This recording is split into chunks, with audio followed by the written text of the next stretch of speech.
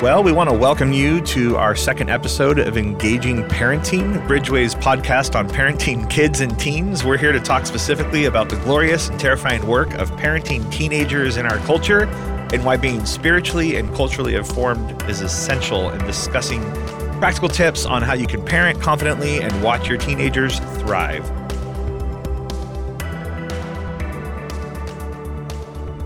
My name is Pastor Matt, and I'm here with Pastor Cliff, and we have a guest here that Pastor Cliff's going to introduce. Yeah, we have a guest today. Her name is Kristen Crichton. She's been in youth ministry. She was in youth ministry for 10 years as a youth pastor, and now has been a therapist for 15 years.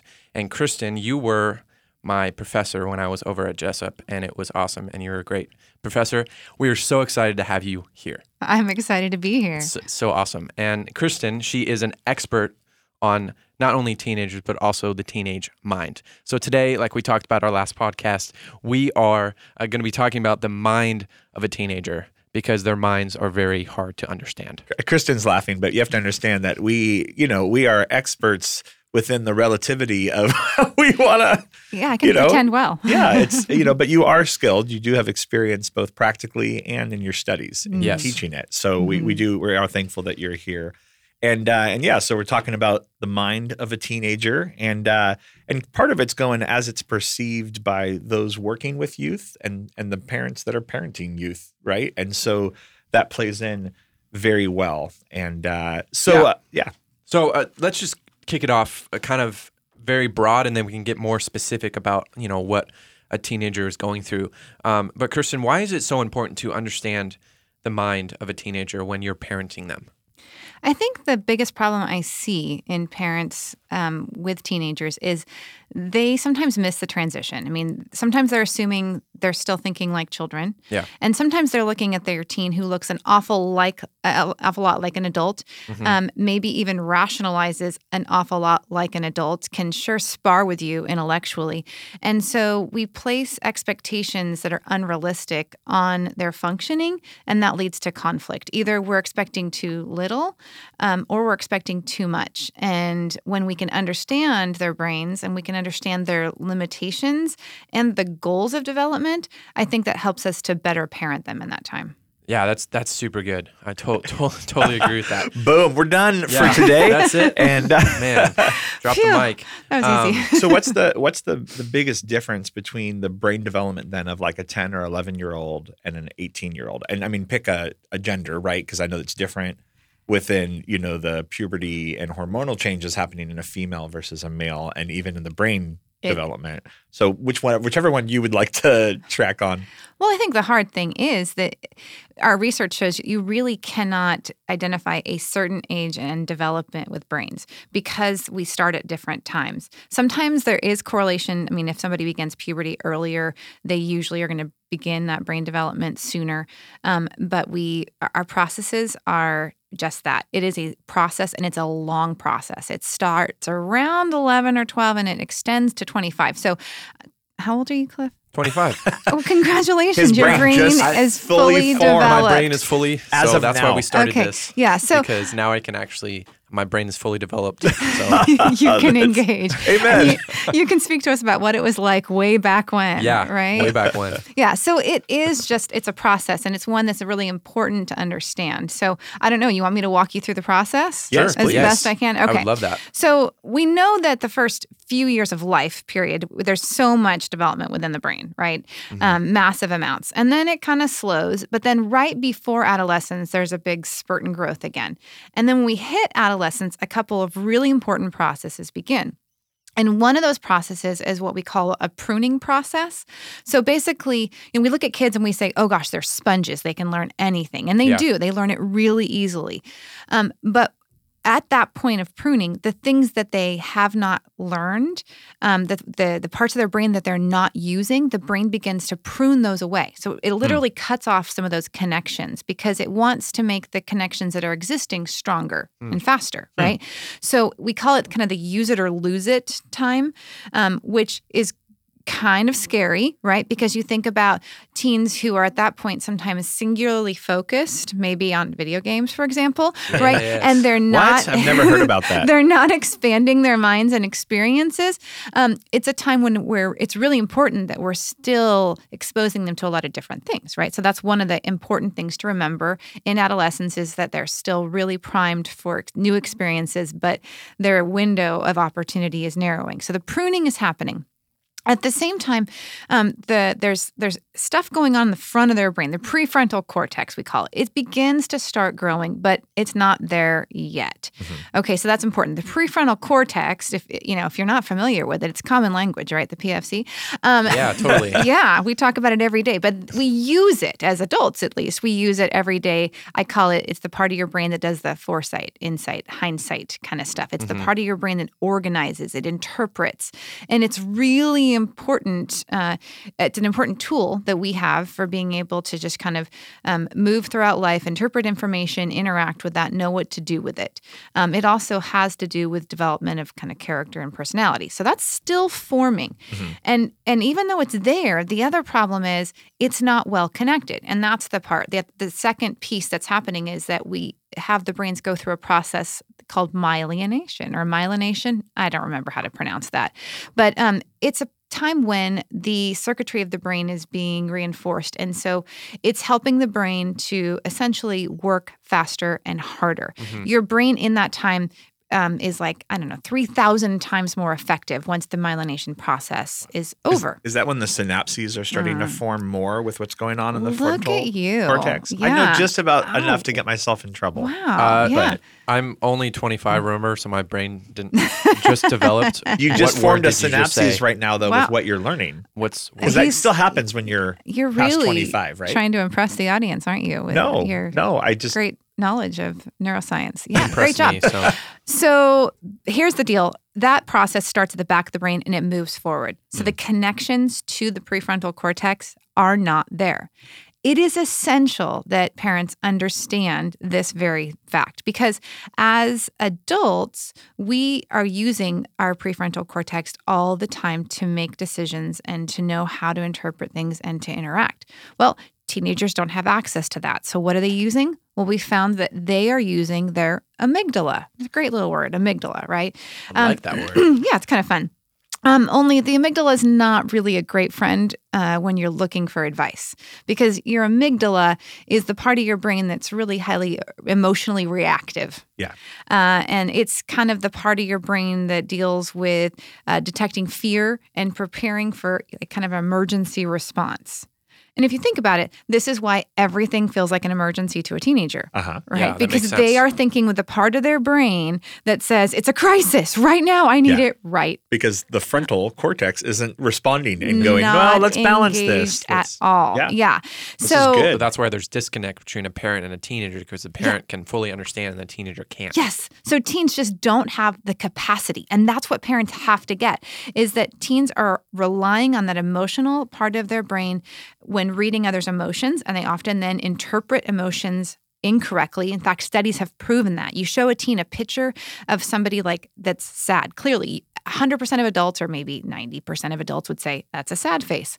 Teens don't interpret that face the same way. It's ambiguous? They all have different responses. So they haven't learned yet how to process what they're seeing in terms of emotional response. So you've ever had a teen that said, you're mad at me. Why are you so mad at me, right? And you're like, I'm not mad. You're giving me the face. What are you talking about, right? Yeah. It's a misinterpretation, but they are locked into it. That's the hard part is they believe this is a correct interpretation. So they tend then, because they're using that emotion center, they're reacting emotionally, and so they're going to be more impulsive. So that's the other piece that we tend to see is that increased impulsivity in their adolescence, right? Because that's what's driving them. Can I interject something? Of course. And it's more of a question that comes off of it. So with that kind of working from the how do you say it again? Amygdala. I wanted to say amygdala, and that's not right. That happens when they're interpreting face and all that kind of stuff. So where does then things like texting and social media, because now it's words that are coming in and you see that same impulsivity and reaction. does it matter, or is it just saying all interpretive? It's all interpretive. Okay, So, but that's I'm good to saying know. it's also faces, it's also emotions, it's any information that's coming in because they are not processing in the same way that we would. And so misinterpretation all across the board exactly though happens. They are not able what I to wanted make to. logical and appropriate decisions that adults would think they should be able to make. And here's the deal. If you sit down with a teenager and you give them a scenario and say, okay, so here's you're at your friend's house and they come and they offer you, my parents aren't home and would you like a Vaping. beer, whatever, vaping, whatever it is. And you sit down with them, not in the moment, and ask them, what would you do? What could you do? They can walk through and tend to be able to rationalize it in the same way that an adult would do.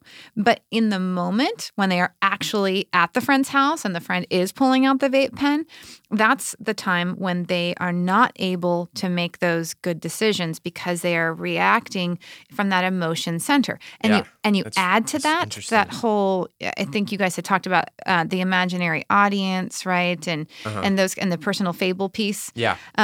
They imagine so much that everybody's watching them and what they're doing makes a difference. And so they're factoring those things in more significantly in that moment about how am I appearing to others. My identity in whether I respond or don't respond. Yeah, right. That's super interesting. So with this idea, how as a parent do you communicate to a teenager to help them process during a crisis moment like you're talking about? Or is it even possible to help them process? So this is where it's so helpful for parents to do kind of dress rehearsals with kids. Like I really encourage it because the research has found that difference between the hot cognition and the cold cognition. The hot cognition is in the moment. The cold is kind of when I can sit back and be reflective.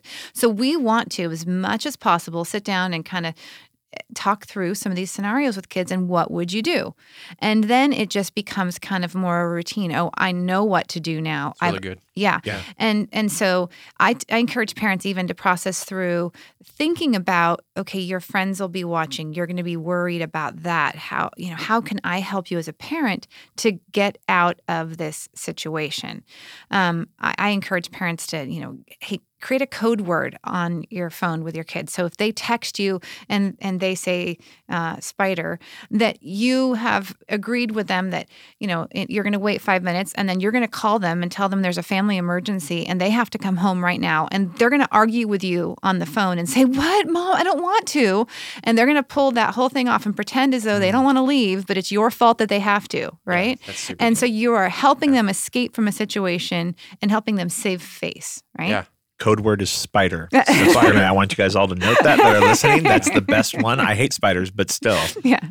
It's that's great. No. Great word. And that makes sense why when you see often within schools and rallies and stuff, people that are doing motivational speaking or coaching and stuff like that, they often, I've seen it with bullying, that they'll have students run through the scenarios in front of a bunch of peers and they'll try to show them what's going on and kind of how to respond. Yeah. And I didn't make that connection until you were just sharing that. And I had multiple rallies when I was in high school with that type of thing. I went to a Christian high school and I had a guy come up and give us scenarios of different religions.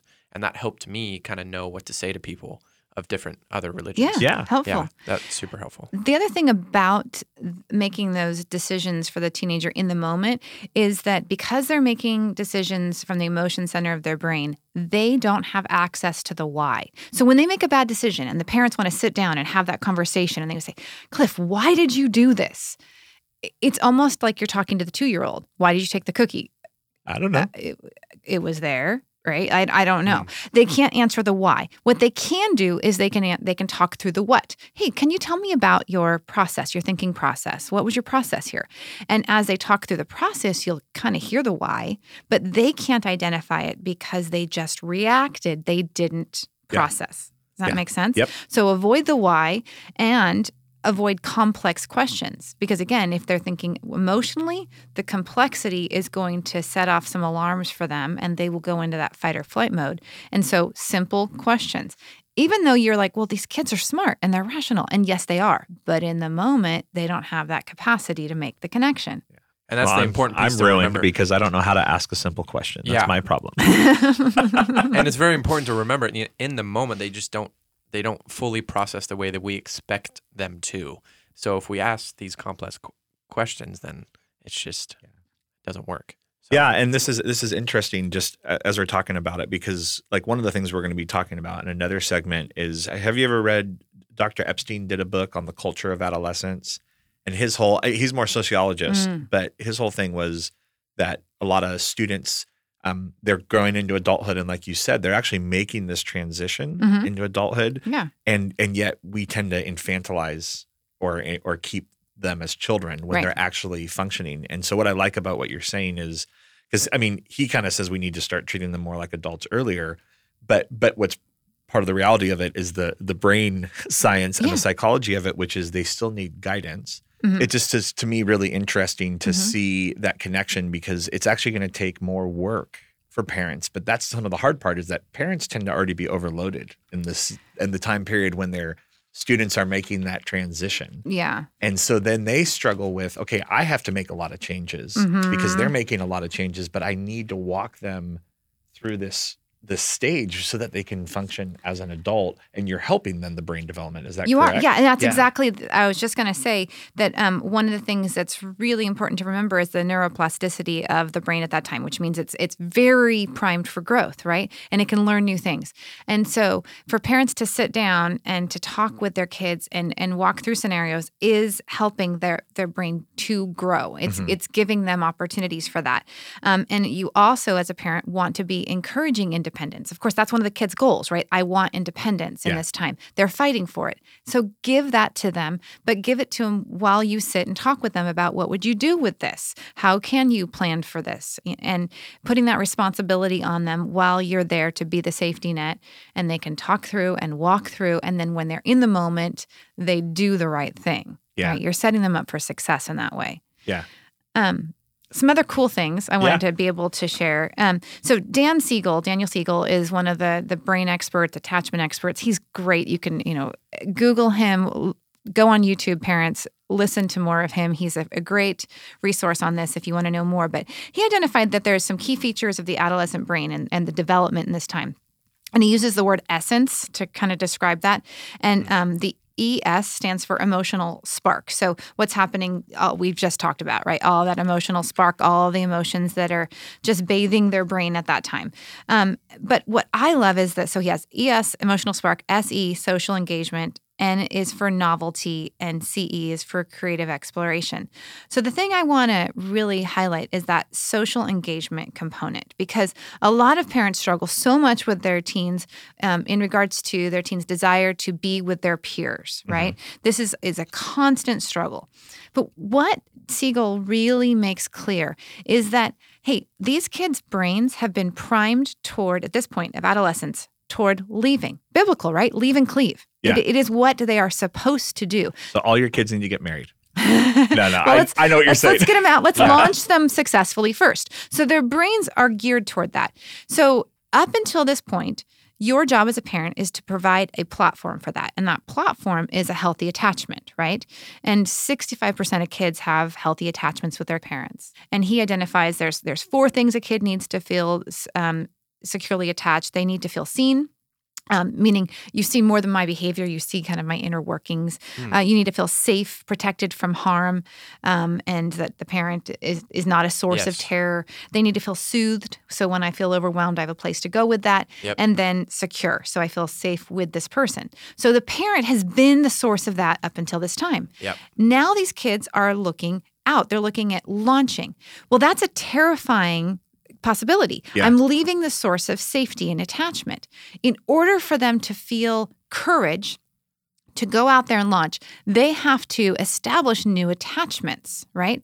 And you look at, he talks about in the wild, when animals leave the safety of the parent, they go and hang out with other adolescent animals, and that's how they're safe out there in the wild, right? Packs. Exactly. And if you don't have a pack, you don't survive. So the teen's goal now is, I need to find my pack. And it's a safety need for them. So I need to find someone who can meet that attachment need. So you hear kids saying, my friends understand me. They understand me. No one else understands me. Known. They feel seen. There's the S, right? They say things like, my friends are there for me, right? So that's the safe. I need to talk to my friend. I have to talk to them right now. Give me my phone because back. That's the soothe soothing, that they're getting soothing from that relationship because that's how they feel secure. Yeah. So these kids are primed towards relationship. They're primed to go out there, move away from home and toward the safety of their cohort. So if you as a parent can empathize with that literally to them, it feels like if I don't go to this party where I can, secure my friendships, I will not have any friends and I will die. You are ruining my life. Yes, but it feels that urgent to them, and Yeah. it's real. So if you can say, "Wow, that's so big for you," and it feels really frightening, and it's important to you to be able to do this thing. Empathy doesn't mean you give in and say, "Sure, yeah, go to that party where I know there's going to be all kinds of horrible behaviors." Mm-hmm. But it does mean that you talk to your kid about what they do with those feelings and where else they could go to get those attachment needs met. Helping say, "Well, what about this friend? I know they're probably not going to that party. Can I take the two of you to go do something else?" Because I'm offering connection and valuing that need, right? Yeah. So, which is why often when people have a family, I know from me growing up, it was the Tackett's. If they ever listen to this, that's a shout out to you. But that they were the ones that they would often invite us over. Mm-hmm. And like every family, I think in every group of friends, there's always a couple homes that like everyone always ended up at that hangs house. out Yeah, with. of course. And it's almost like that environment was set up by those parents. It doesn't mean other families didn't. It just that you would tend to be a lean kind of it than that. Exactly. Yeah. So back to the Siegel thing, that the N for novelty. Here's another one that, we know kids, teens, risk takers, right? It's a thing that we see that's very prevalent in the adolescent years. That risk is frightening to parents. They see their kids going and doing dumb things, right? Tide Pods. Yeah, exactly. Yeah. Sorry, I went right to the most extreme. Well, it's not the Totally. most extreme. But. Yeah. Well, no, it's not. But that is another part of the drive in them toward leaving home, because they have to be primed to desire the unfamiliar, the uncomfortable, the uncertain, right? In order to be okay going out into the world and establishing themselves. And so we want them to have a desire for new things. We want them to have a desire for risk. They don't have the ability to temper that, right? Because that prefrontal cortex isn't engaged. And so we can value that and say, well, it's so great that you have courage to go and try new things. And I understand that God put that in you for a reason. And here's the nice little boundaries I'm going to set around that, because you aren't setting them for yourself, right? So, but you're having a battle with that even because the culture is trying to leverage their novelty seeking for purchasing power, for experiential encounter that then would, and so that's where again active parenting is extremely important. Yeah, and that's what some of this is leading towards, which we're really thankful for all the input that you're giving. Yeah, because what I'm even seeing in all of this too is there's cultures telling them to do whatever they want, right? Whatever feels good for you, you should do. You do you. Yeah, you do you. You do you. It's the phrase that I say all the time, and that's such a terrible phrase. Yeah. You do you. I judge you for it every time. But. Yeah. Okay, that's good. But culture saying, hey, whatever makes you feel good. But from what I'm hearing you say, Kristen, and correct me if I'm wrong, but not all the time should we trust our feelings, especially teenagers should not always trust their feelings. Now they're going to because they don't understand how to not, right? Yeah, but this is so important, Cliff.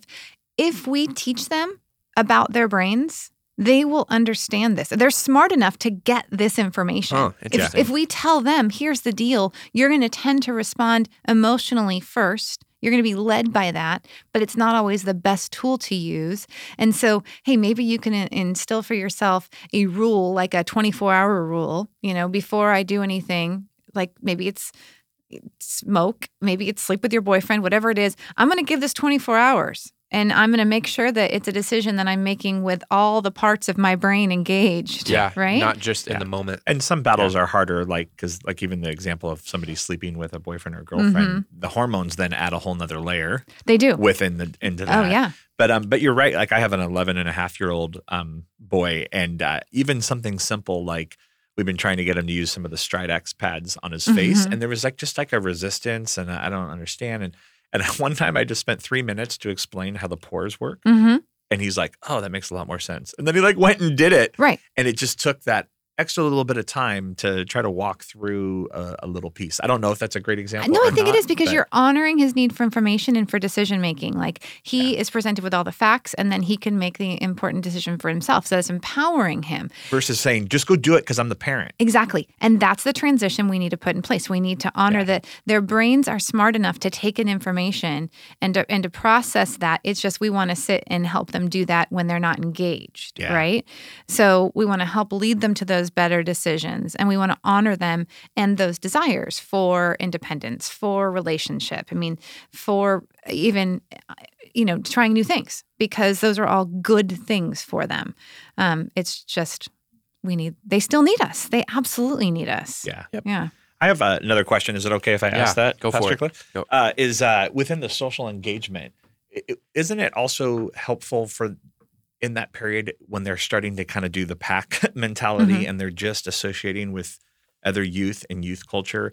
Isn't it helpful in that period to also have them making attachment to other healthy adults in their lives? Yeah. This is key. When I know I teach a marriage and family class, and when I talk about parenting, I tell parents, hey, you need to, in their childhood, help them build connections with at least 5 significant adults.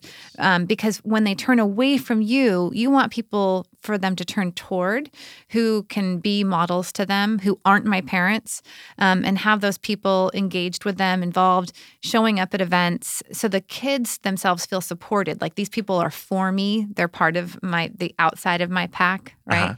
And this is where youth ministry and youth pastors and youth leaders come in. Absolutely. Yeah. Yes. Shameless plug to youth ministry right there. Well, that was why, as we're all talking, and you guys, of course, can't see this, we're all smiling because we're all looking at each other going like, yes. Yes. Because we've all been youth pastors here.